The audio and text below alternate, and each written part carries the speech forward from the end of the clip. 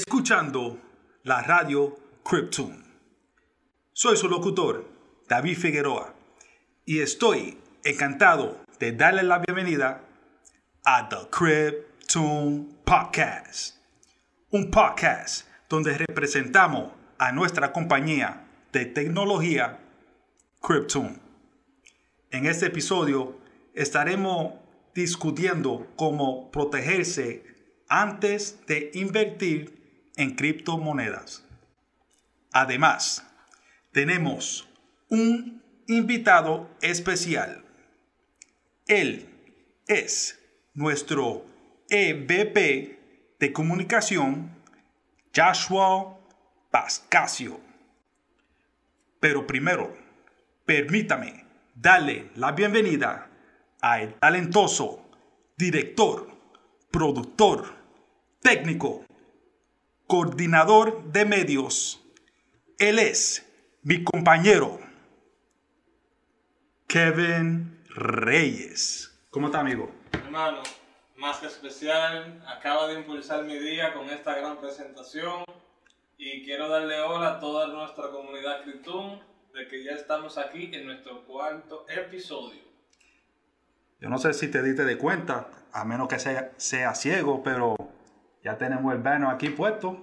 Ya lo saben, ya estamos en lo más grande que se puede ver de Criptomonedas Podcast. Es algo hermoso. Quien hizo este diseño y quien lo imprimió, lo hizo de maravilla. Pero aquí estamos para toda nuestra comunidad Criptomonedas para hablarle un poco acerca ya de lo que es la seguridad al invertir en las criptomonedas. Exactamente. Bueno, David, a toda nuestra comunidad Criptomonedas le quiero informar de que este podcast no solo está en audio, sino que también estará en video disponible en todas las plataformas que hemos mencionado anteriormente. Por esa razón, quiero invitarlos a que visiten nuestra página web www.criptomonedas.io para más información acerca de todo lo que es Criptomonedas, acerca de su magazine, de nuestros productos como el POS System y todo relacionado al mundo de las criptomonedas, en especial la de nosotros. Bueno, vamos a empezar. Primeramente quiero hablar sobre cómo protegerse antes de comenzar a invertir en criptomonedas de forma segura. Claro. Okay. Pero antes de comenzar, quiero compartir algunos puntos con ustedes. Necesito que todos ustedes entiendan que necesitamos hacernos responsables por las decisiones que tomemos. Cuando se trata de las criptomonedas, está en una clase o una categoría aparte de lo que se trata de inversión, que es como ninguna, es única.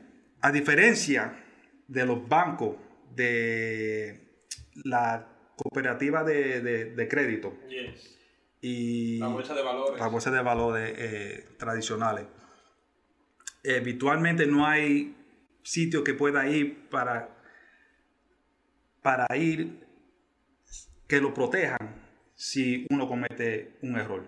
No hay una línea directa que pueda llamar, no hay una locación corporativa donde pueda ir si uno comete errores. Sí, estoy totalmente de acuerdo contigo. Okay. No hay banco asegurado por la FDIC. ¿Te podrás explicar qué significan esas siglas de FDIC? Ok, para los que no saben lo que es FDIC, FDIC. Ok. Es una agencia federal independiente para asegurar los depósitos que entran en los bancos de los Estados Unidos. Fue creada en 1933 para proteger y mantener la confianza del público y para mantener estabilidad en caso que el banco falle. ¿Qué significa todo esto? Bueno, significa que cualquier momento podría perder todas sus inversiones si no tienen cuidado. Tienen que protegerse de los hackers y tienen que tratar de no cometer errores. Muy importante, no lo cometan porque en caso de cometer un solo error, los hackers están Disponibles para hackearlo. Los errores comunes son errores del usuario. Ahora, no quiero que tengan pánico ahora. No quiero invertir porque hay hackers. No quiero protegerme. No hay excusa. Protéjanse a ustedes mismos y proteges sus inversiones. y sobre todo, David, que busquen asesoría antes de invertir o cometer un error, como por ejemplo pueden entrar a nuestro portal de nuestra página de www.cryptum.io o en nuestro podcast pueden informarse acerca de todo para que cuando vayan a dar ese paso de invertir no tengan absolutamente nada de que cometer en algún tipo de fallo. Sí. Y quiero ser claro. Cuando estoy hablando de errores, estoy hablando si van a comprar monedas. No estoy hablando de CPT, estoy hablando de otras clases. Vamos a suponer el Litecoin, el Bitcoin, el Ethereum. Vamos a suponer si tú tienes una cartera, un wallet, y quiero mandarte, vamos a suponer, un Litecoin. Y si pongo el address, la dirección mala, o si fallo en un solo número o en una letra, es culpa mía. Que lo que pasa es que cuando mande esos Litecoin a la dirección que no es, va a perder su inversión. En este ejemplo estamos hablando del Litecoin. Entonces, es culpa suya si comete ese error.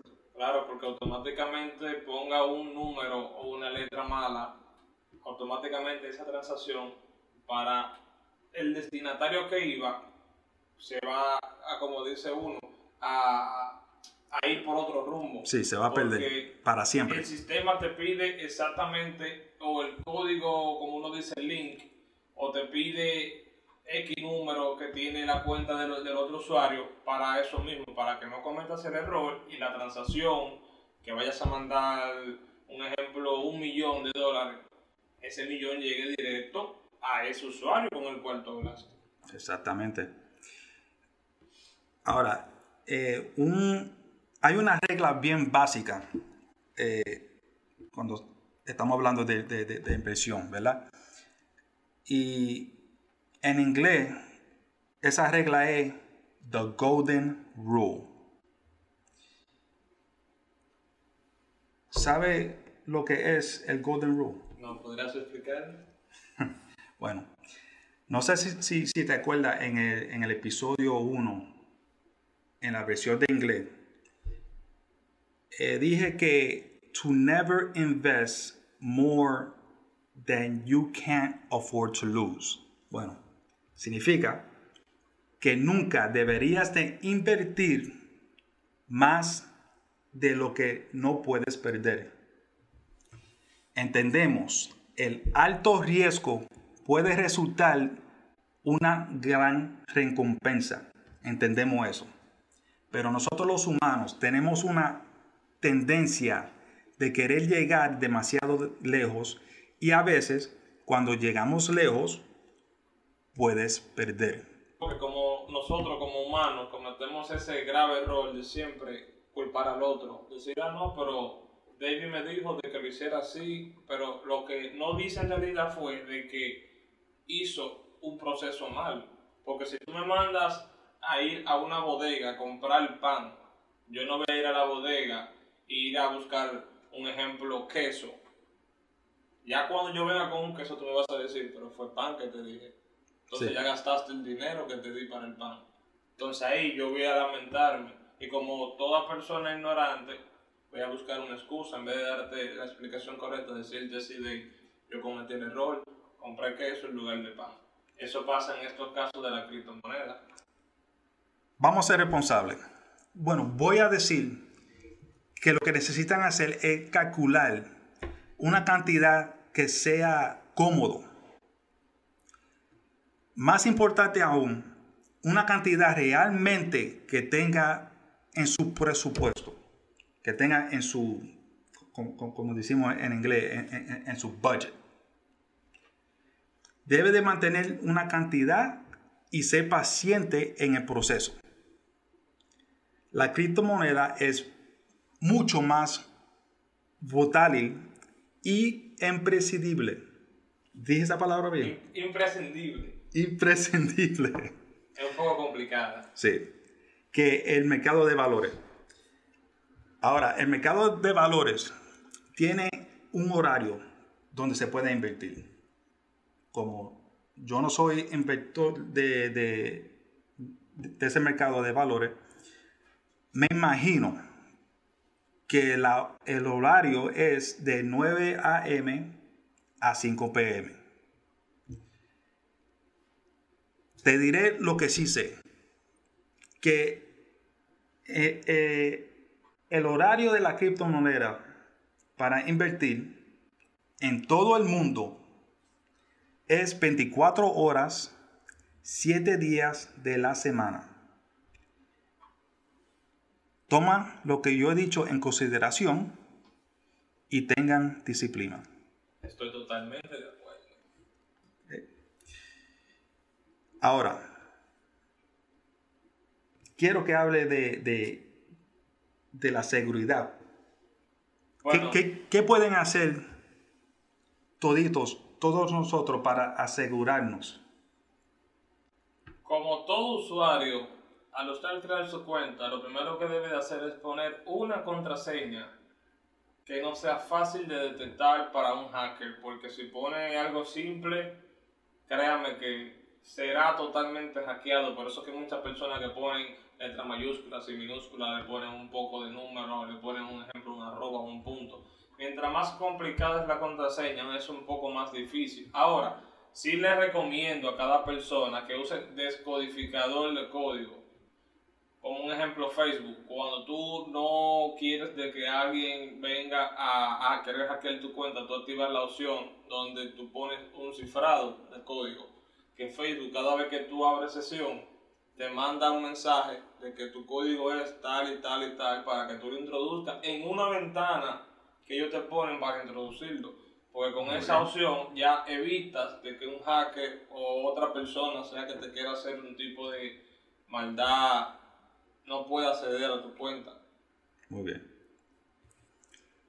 Bueno, Kevin, eso fue buen consejo que nos diste para protegerse de los hackers.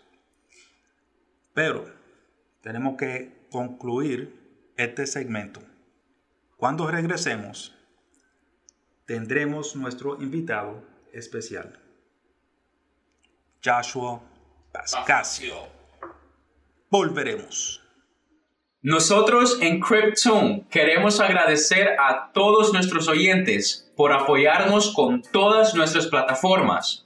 Amablemente queremos recordarles que nos sigan en Facebook bajo www.facebook.com/Cryptome.io. Nos pueden seguir también en Instagram www.instagram.com/Cryptome.io. También nos pueden seguir en Twitter www.twitter.com/Cryptome2018. Nos pueden seguir en la plataforma de LinkedIn. Nos pueden buscar bajo Cryptome Universal POS System. También nos gustaría invitarnos a que se suscriban a nuestro nuevo canal de YouTube bajo Crypto Channel y nuestra aplicación de mensajería Telegram bajo Crypto Public Forum para que siempre se mantengan informados sobre lo que Crypto está haciendo. Y para continuar escuchando The Crypto Podcast, las plataformas que están disponibles son Anchor, Apple Podcasts, Google Podcasts, Breaker, Castbox, Overcast, Pocket Cast, Radio Public, Spotify, Stitcher, TuneIn y lo más importante, haga clic donde dice radio en nuestra página web www.crypton.io. También haga clic donde dice Magazine para obtener la revista Crypton Magazine, que está disponible ahora. Obtenga su copia hoy. Y volvemos al segmento número 2 de The Crypton Podcast. Sentado en esta mesa, quiero darle la bienvenida a nuestro vicepresidente de comunicaciones, Joswal Pascasio. All right. ¿Cómo está, señor? Muy bien, muy bien, muy bien. Muy bien.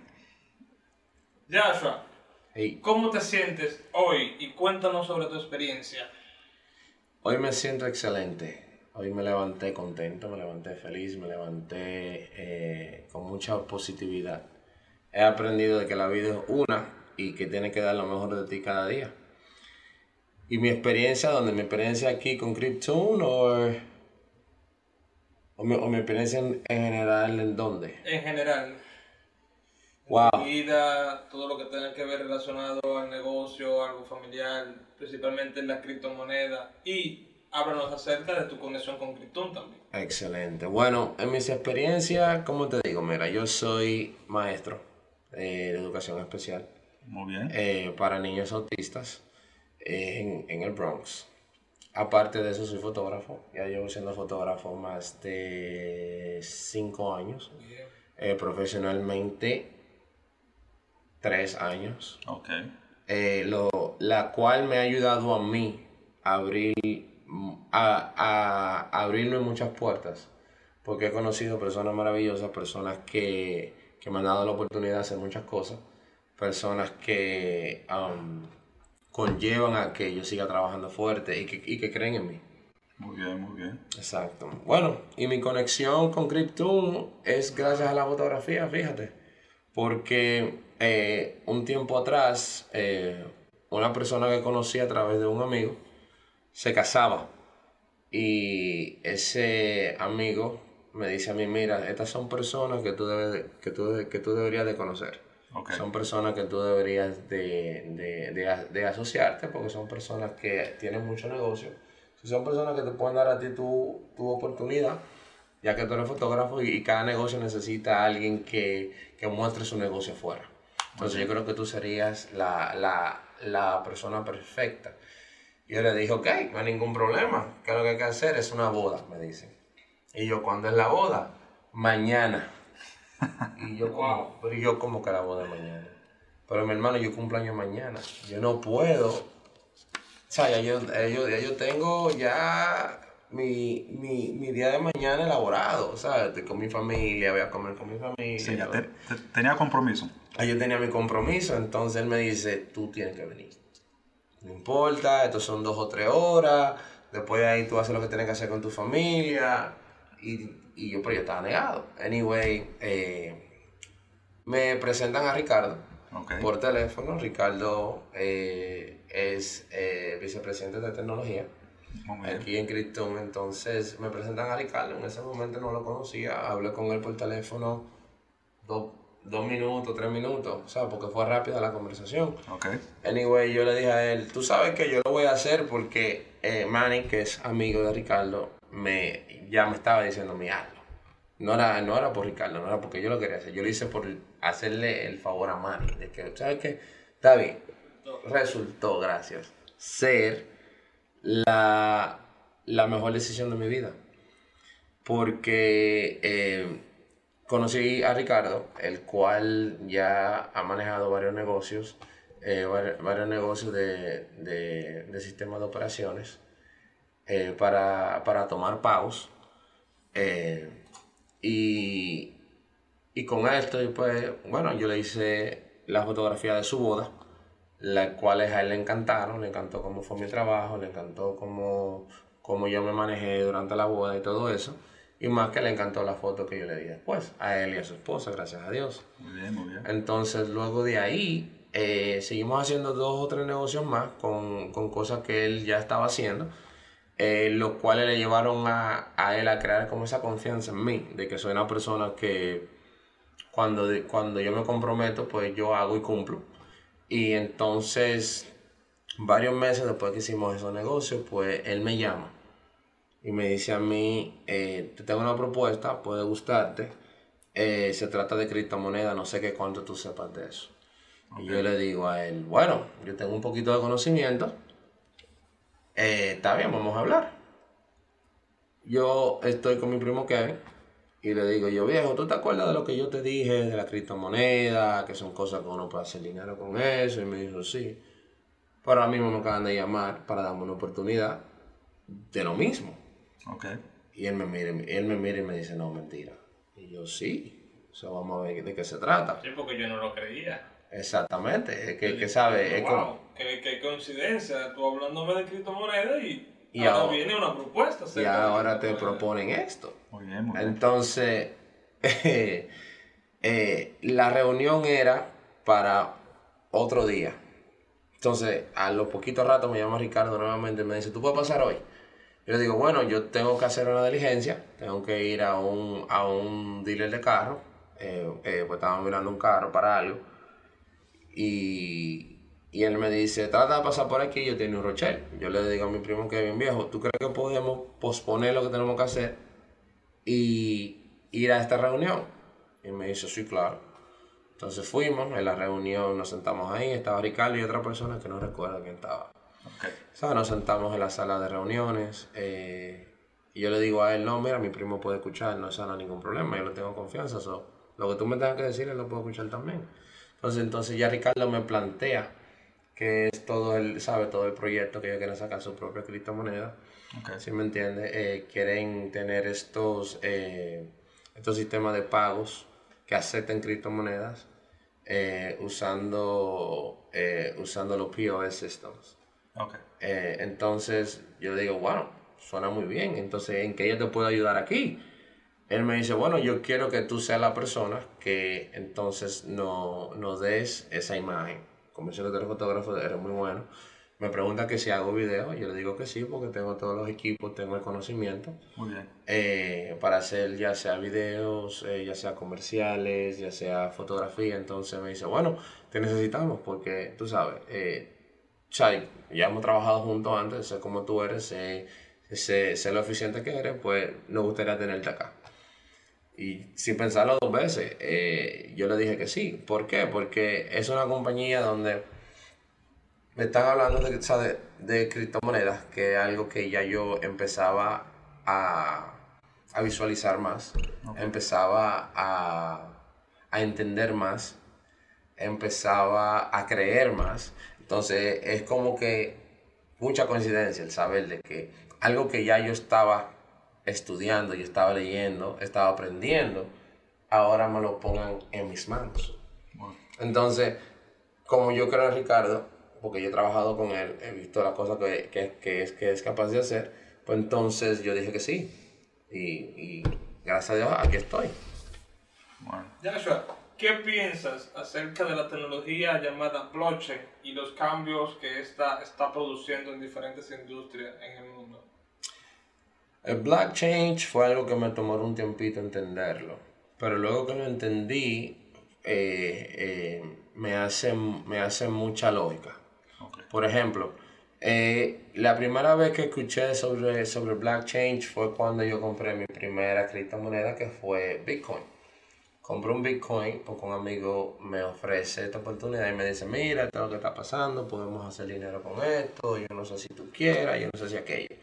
Yo le digo, está bien, no hay ningún problema. Para ese entonces, en junio del 2017, yo compro mi primer Bitcoin. Mi primer Bitcoin, yo pagué por él $2,000. Pagué yo por ese Bitcoin. Y se quedó ahí. Entonces, ok, yo di esta cantidad de dinero por esta cosa que no sé qué es. Lo he escuchado, pero no sé qué es. O sea, di el dinero porque tengo la mentalidad de que si hay algo nuevo, yo lo quiero. Aunque no sepa. Yo lo quiero porque uno nunca sabe. Okay. Entonces, yo prefiero perder que lamentarme. Okay. Entonces, digo yo, espérate, tiene que haber algo más. Y entonces ahí empiezo a leer lo que es la tecnología que está detrás de eso. Y lo que leí en ese entonces era que el blockchain es algo donde tú puedes mandar cierta cantidad de dinero a ciertos puntos del mundo a un bajo costo y que no se puede, déjame buscar la palabra correcta, no se puede localizar porque son códigos en bloques que van de un lugar a otro, de un lugar a otro con una numeración